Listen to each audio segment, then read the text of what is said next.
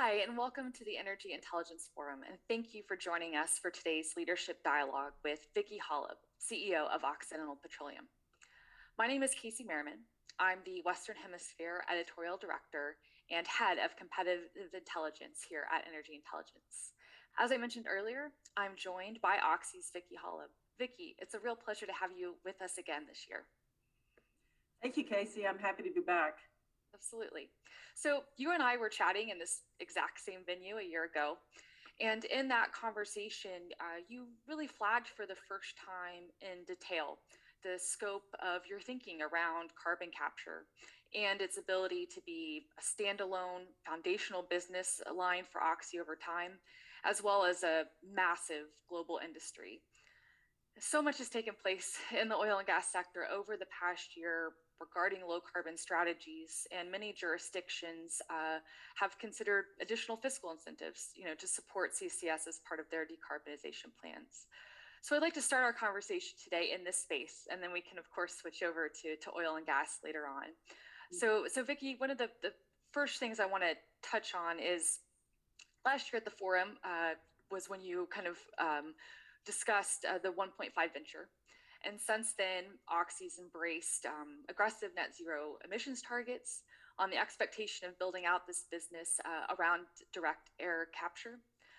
But so as you've sat with these plans for a while, how are you thinking about them in the more medium term, right? I know your first plant won't be online until 2024. So kind of what does the next maybe 10 years hold in this space? How do you start moving quickly? I think we first have to get the first plant built. And the good thing about what we're doing here with the first plant is we have a team that's working on the engineering design of it and trying to stay on schedule. And in fact, right now, ahead of schedule.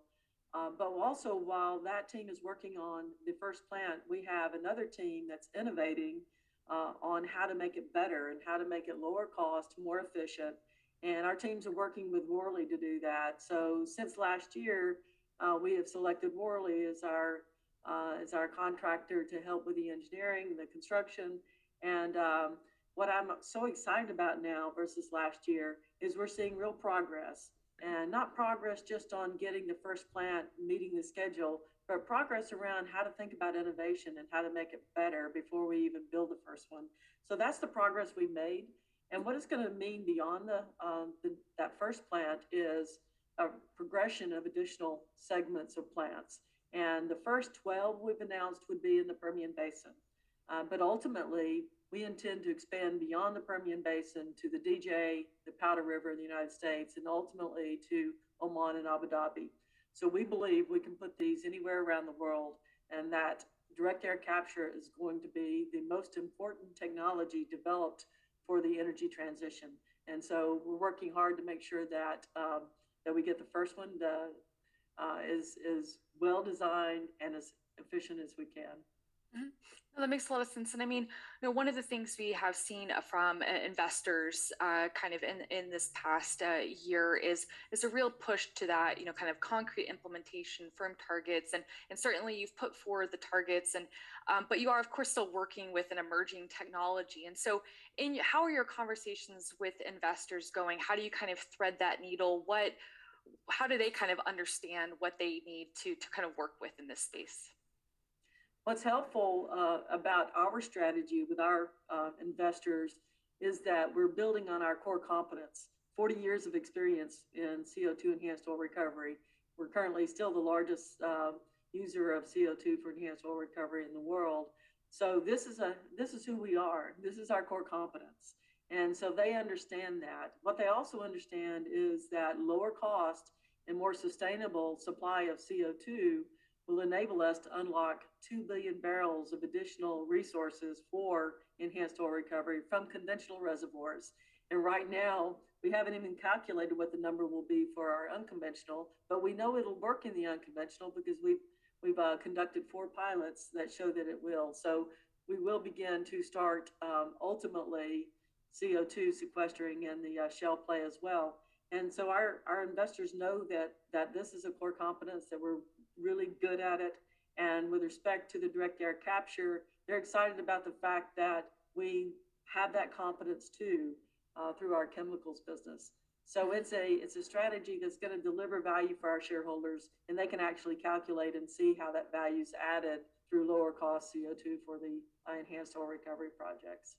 No, that makes a lot of sense. So and this touches on a bit of kind of the connection with EOR and in kind of maybe thinking longer term. I had a chance to talk to Neil Chapman at Exxon earlier this week, and he was kind of making the point of maybe slicing CCS into different buckets when thinking about its economics and kind of the threshold of incentives that are needed to make it viable. And like I think unsurprisingly, noted that very concentrated sources of CO2 that are near sequestration sites can often be the most economic. But of course, direct air capture by nature deals with very diffuse concentrations. So is EOR or some other utilization mechanism essential to making direct air capture viable? Or alternately, if there was not that mechanism, what level of incentives would you need to see to make it work? Well, there are two important aspects of a reply to that question. Sure. One is addressing first the EOR part. The EOR part, where you can get some incremental production from the sequestration of the CO2, is important for the economics. It helps. And to make the energy transition happen as quickly as we need it to happen, incentives like that, where it enables us to accelerate development, is critically important. So EOR is not absolutely necessary to make it economical, but it will accelerate it. And the other reason that EOR is important is because if you look at the IEA net zero by 2050 scenario, what they've built into that scenario is that we have to increase our low carbon or zero carbon fuels, liquid fuels, from 1.6 million barrels a day to 19 million barrels a day by 2050. And there's no way to do that without also including the lower carbon or zero carbon barrels from enhanced oil recovery. So using anthropogenic or atmospheric CO2 in enhanced oil recovery will generate low carbon and net zero carbon fuels. And that's what a lot of people are missing about this. We have to get to 19 million by 2050, and that will enable then aviation and maritime industries to become carbon neutral ultimately. And as you know, United is involved in our first plant. And I would say that on the direct air capture, with what incentives would be needed, the thing that some people are missing too about direct air capture versus the point source emission capture is that direct air capture can be put anywhere. And it not only can be put anywhere, but we don't need to get an emitter to agree to put any retrofit on their facility with direct air capture. So that helps accelerate it, because if you look at it, how many people are doing this? How many people are retrofitting those high CO2 concentration emissions right now? I don't see it happening unless it's required by regulation, and that's mostly international. So it's not happening today. So we can't wait for emitters to make the determination to retrofit. We can do our direct air capture. We can control the pace and the magnitude of that development without depending on others. And in addition to that, direct air capture must work, because if you look at the concentrations of CO2 in the atmosphere, they've grown by 50% since pre-industrial times. So we must make direct air capture work. It's not a nice to have technology. It's an absolute have to have technology. Yeah, and we certainly have seen, I think, momentum, particularly in the U.S. in terms of from a policy front build, for CCS. Yes. I think there is definitely this recognition of the role it plays, and so obviously there are a lot of different support mechanisms that are kind of floated out there. There's and kind of an extension and expansion of the 45Q tax credit.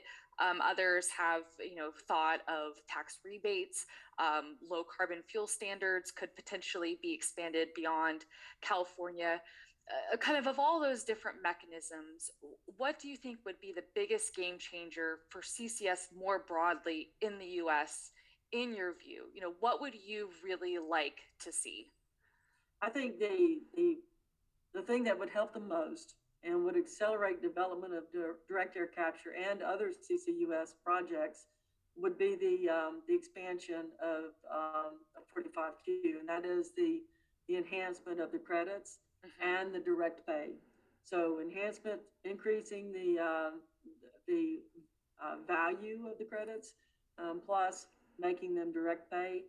If that could happen, then that accelerates direct air capture and other CCUS projects in the United States. And that would be not only important for the US to lead the world then in doing that, but to have others be able to expand this out of the US and around the world. I think that's critically important. Yeah. Well, one of the things that we've heard from kind of your U.S. peers is that conversations with policymakers, both at the federal and even maybe the state level, that there is a receptiveness and there's a desire to kind of understand how to get these projects going. What has just been your own personal experience in this front? There's definitely bipartisan support Hmm. for the enhancement of 45Q along with direct pay. So we're in the President Biden's administration supports CCUS. Hmm. We're at this unique time when if we just pull together and we make it happen, it's going to really have a major impact on the U.S. And we should be able to meet President Biden's aspirations that he delivered when we rejoined the Paris Accord. The only way to achieve that is to have this happen. Otherwise, I don't see a path to get there. So I know the administration supports it. In Congress, there's bipartisan support in the both in the House and the Senate, and so I'm really excited that this is. I think it's going to happen, and it's going to happen soon. Yeah, no, for sure. So, I mean, obviously, as you said, that your CCO's focus for now is in the U.S. And you did tip a bit, maybe long-term plans for the Middle East. But I was just wondering if you could maybe elaborate a bit. I mean, we have seen in the past several months a number of producing countries in the region really start to talk of high CCS plans for their decarbonization. The UAE just today pledged net zero by 2050. So, kind of, how are you thinking about maybe your opportunity set in the Middle East, kind of given your relationship there? Yeah, we have a great relationship with our partners ADNOC in Abu Dhabi and Oman Oil in Oman. And both countries have very proactive and progressive plans to lower their emissions over time. They each have climate change mitigation strategies. So this fits within what both countries are thinking. And it'll be a great complement to what they're trying to accomplish. I think we'll be very well supported to put direct air capture and to retrofit possibly some emitters, some industrial emitters in both countries. So I think it's going to work out for us in the Middle East in both of those areas. Mhm. Well, let's switch gears to oil and gas since that's where the revenues come today, and there's a lot going on there. So when we spoke last year, you felt that U.S. oil output had probably peaked, and certainly over the past 12 months, shale producers, well, maybe the public ones at least, have remained very disciplined and been rewarded by shareholders for that discipline.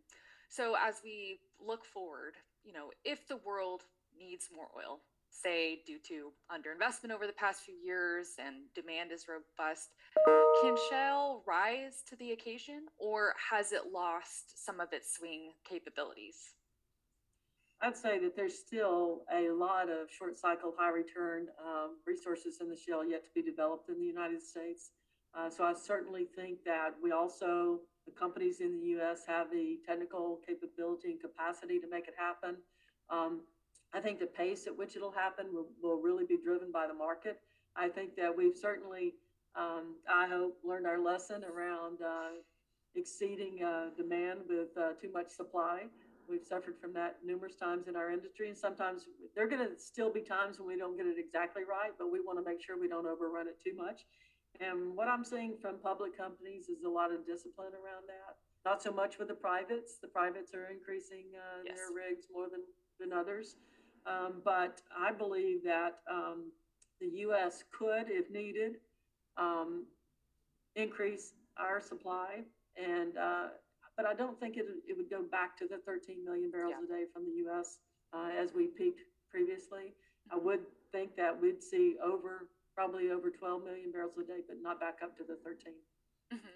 I mean, and along those lines, again, kind of curious what you're hearing from investors, because there seems to be a bit of debate on what capital discipline means. In some camps, people kind of interpret that as, no growth kind of period. And in other cases, it's growth when it is needed, but in a disciplined way. How are you kind of hearing that interpreted from your investors?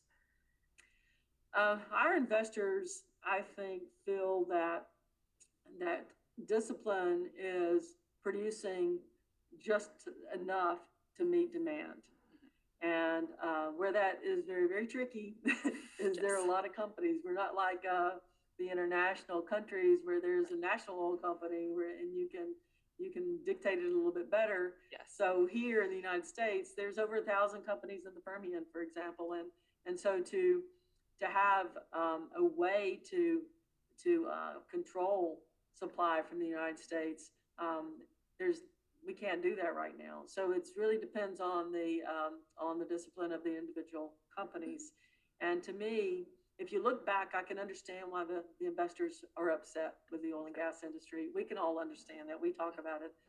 When oil was $100 a barrel, we the industry generally made lower returns than what we can make today. And so just looking at that number, there was a lack of discipline.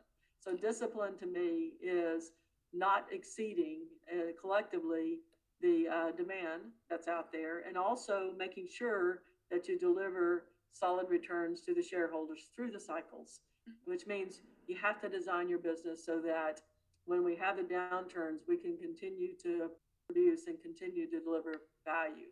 And that's discipline to me. So I think the investors will be watching very closely what we do and how we do it. And we're trying very hard to continue to increase our margins. And so rather than grow our volumes, we are growing our margins and trying to do that more innovatively as we go, and continuing that progress that we've established 5 or 6 years ago in the shale. And so that's how we'll deliver value to our shareholders. And then, in our situation, we can continue to lower debt, which also increases value for our shareholders. So we have other means to do that rather than through volume growth. Sure. Well, and kind of along those lines, one thing that can certainly help both production and value on the margin is being able to do more with less. And I think that the kind of efficiency and productivity gains that we've seen in the Permian and kind of throughout shale as the industry has gotten back to work has genuinely surprised. I think Jeff Alvarez put it on your last earnings call that he was blown away by the continued successes your team was having finding new efficiencies. How sustainable is most of this, particularly as rigs do come back, even in a disciplined way? And are there any other kind of sponges to squeeze to get more out of the system? Well, when we bring back rigs, we bring them back very carefully and at a pace that we can ensure that, first of all, from a safety standpoint, that we're starting out in the best way that we can, and then we look at how did we get more efficient, because the rigs on drilling rigs are kind of like football teams. They have to work together, they have to get to know each other, tendencies and inclinations and all and capabilities, so that they can understand how better to play their position with a full team. So it does take a little bit of time when you come back on to get back to that efficiency level that you may have had before you let the rig go. So with respect to the sustainability of what we're doing, I agree with what Jeff Alvarez said, because I found that over the last few years that when I would sit in my office thinking about where we needed to be, I would come up with targets for these teams, and I would go in and with the intent to share with them this hard target that I really needed them to achieve, only to find that everybody's smiling at me when I talk about the target, and I find out that they had already set a target that was much harder than what I was going to set for them. And it's so good when you have teams that are driven for success and to succeed and to lower cost. And just this during the pandemic, when our activity had slowed down quite a bit, our New Mexico team, just on their own, decided that they were going to bring together all these initiatives that we had going and target it more toward a specific dollar per barrel cost. So we wanted to lower our break evens by $10 a barrel. And when I first heard of that goal, I'm thinking, well, it's nice to have, that kind of aspiration. Sure. But guess what? They achieved it. Right. They achieved it on the areas they were working on. And they achieved it by looking at the drilling, completions, operations, artificial lift, how we flow back, how we produce over time, looking at all of those things. And the exciting thing about it is, as a part of that, we're still seeing continued improvement in our drilling operations when our efficiencies around drilling started about 10 years ago when we implemented a proprietary drilling program we call it Oxy Drilling Dynamics. And we're still seeing improvements over that 10-year period. We just looked at it recently, showed our board, we've saved billions of dollars with that program. And it's still delivering today, because still in second quarter, what Jeff was talking about is we're still seeing percent improvements everywhere we've implemented that. And everywhere we've implemented it, we've seen 15 to 35% reduction in our drilling costs. And then in second quarter, still saw a 9% improvement in rate of penetration in the DJ Basin, saw continued records being set in terms of footage drilled per day in both the DJ and the Midland Basins. And from a completion standpoint, we've eliminated a lot of the non-productive time and setting records where we're pumping more than 23 hours out of a 24-hour period, when the number used to be much lower for that. And then on the subsurface, there's a lot of exciting things going on the subsurface. It's a little more difficult to be able to share, because some of what they're doing from a petrophysical modeling standpoint is leading edge technology. It's state of the art, and it's something that I never imagined 10 or 15 years ago that we would be capable of doing, but we're doing it. And so we've seen in one of our key areas in the Delaware, a 20% improvement in well productivity. And this is after, as you said, 5 years of continuous improvement in productivity. So it's still, so is it sustainable? People have asked, our investors have asked me that almost every year. And my answer every year is, well, I think it's, they've done a great job, but how much more can they do? It's really going to plateau a little bit. Every time I say it's going to plateau, I guess our teams take that as a challenge, and they make sure they prove me wrong. Yeah, so absolutely. I'm really excited about where we are, and I think it'll continue. Yeah, no, that makes a lot of sense. And I mean, in terms of your own trajectory in the Permian, I mean, your volumes naturally pulled back considerably since early 2020, and are now in recovery as you put rigs back to work. And I guess if the goal this year was to just kind of stabilize output, work on the balance sheet, what are your plans and expectations in the play, say kind of 2022 on, price limitations notwithstanding? Yeah, we don't see that in 2022 and beyond that we need to grow significantly. So our growth over the period, maybe over the next 10 years, will be more to reestablish a dividend and to grow that dividend. And so right now, our break evens are less than $40. And so the lower we can get those break evens, the better we are able to continue to provide value in a low cycle environment. And so we will continue for every barrel that we grow production, that's lower that break even goes. And so as long as we're disciplined and we're creating barrels that are lower margin than or at least the same margin that we're producing today. So that means capital allocation for us is really critical. We can't get sloppy around that. We have to continue to make sure that every dollar we invest goes to the projects that deliver the most value over time. So I think that we will modestly grow over time, but it will be to ensure that our break-evens stay below 40 and that our dividend can grow. When you purchased Anadarko, admittedly, the expectation in a lot of industry circles was that the Gulf of Mexico assets would be among those that you would look to sell. But it actually seems like you quite like them. And I'm curious, was that always your intention to hold on to them? Or was it really something that once you got your hands on the assets, you saw them complementing your strategy? And kind of to that point, what does the Gulf of Mexico do for you moving forward? Yeah, as we were looking at the acquisition, the Gulf of Mexico was always going to be stay a part of our operations and be a core asset for us because what we like about it is the position that Anadarko had built.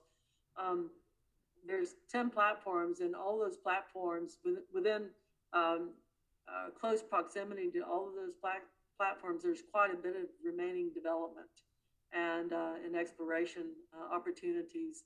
And so to tie them in is a lower cost than what others might have, where they don't have that proximity of development opportunity. So for us, it'll stay with us.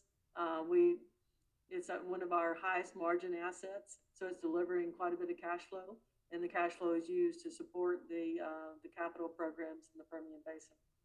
No, absolutely. So I have a question that's coming from my colleague Oliver Klaus from Dubai, wanting to know a bit about your Abu Dhabi exploration and appraisal efforts. So he asks, what is the state of play on exploration, appraisal, and seismic on onshore blocks 3 and 5 in Abu Dhabi?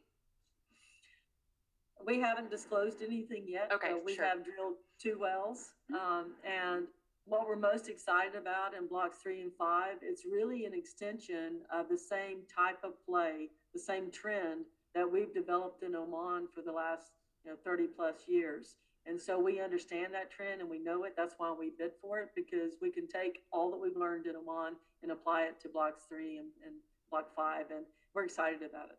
Yeah, no, that makes a lot of sense. One question that came in from an anonymous participant is just around kind of CCS more broadly. I mean, obviously, CCS has been around for a few decades, and there's a learning curve to that. But there have been, I guess, kind of a number of missteps where maybe we've seen historically projects maybe have a lot of downtime or not capture the CO2 as expected. We've had the case for the Petronova plant in Houston kind of shut in. So kind of as you're approaching this kind of very committed from a business standpoint, and you're going into kind of more of an emerging technology, maybe what are the lessons that could be learned, or how do you kind of maybe try to avoid some of these teething issues? Well, we've looked at the key projects around the world where people have said that they failed, and our view is that we applaud companies for trying it first of all, and NRG tried it, and I wouldn't say that that facility is dead. I would say that maybe there's something else that can be done with the CO2 that's captured by that facility. So I think that every project we've looked at, we've found lessons that we could learn and apply to what we do going forward. And so that's why the design is so important to us. That's why we selected Worley as our contractor and our partner on building direct air capture. They have a passion around this, and they know that direct air capture could make a difference in the world. And so they're very focused on doing this very well with us. And they have I won't describe it because I think it's proprietary. They have an innovation process within their company that's really exciting. And the way they capture innovation ideas and support it is similar to what we want to do and are doing in our company, combining our efforts with theirs. So this is not a project that we're taking lightly. We know that it could impact the industry, and it could impact our efforts toward climate change. So we have a great sense of responsibility to make this work and to make it work well. And our major projects team, if you look at what they've done over the years, they're amazing. For example, if you look at the Al Hosn plant in Abu Dhabi, it was a $10 billion plant that we built on time and on budget. At the peak of construction, we had to build a small city to house the 40,000 workers that were on site. And so it was a major feat, but on time and on budget, and then done so well that we were able to expand it by about almost 30% with just a $10 million incremental investment. And so major projects are a core competence of us. The team's led by Ken Dillon, and he utilizes our OxyChem people and our oil and gas people to ensure that the process is done and done well. And we will deliver a facility that will make the economics work. And this will be a success for our industry and for climate change mitigation. Yeah, no, that makes a lot of sense. One of the other questions that came in, we've started to see this, I think, particularly among some of the European majors as they branch into, different parts of their business. They will consider alternative structures, right? Like possibly with plans to spin off or IPO, or set up joint ventures for some of their low carbon ventures. So just out of curiosity, would you consider perhaps down the line of doing an IPO or some other kind of strategic restructuring around your low carbon venture business? I would say we're going to keep ourselves open to what makes sense to deliver the most value for our shareholders. And whether that's keeping Low Carbon Ventures 1.5 inside Oxy, or whether that means spinning it off, what we want to do is ensure that we capture the most value. But we certainly need to establish what that value could be before we take any steps there.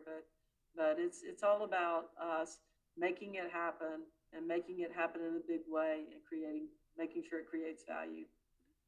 Just one final question, and then I know we're going to be out of time, but this is just kind of around the industry's decommissioning liabilities, and because you have a presence now offshore and onshore, you kind of have a different perspective. I mean, is this something that investors should have on their radar as a concern, or how do you see kind of the industry managing that, as certain plays mature?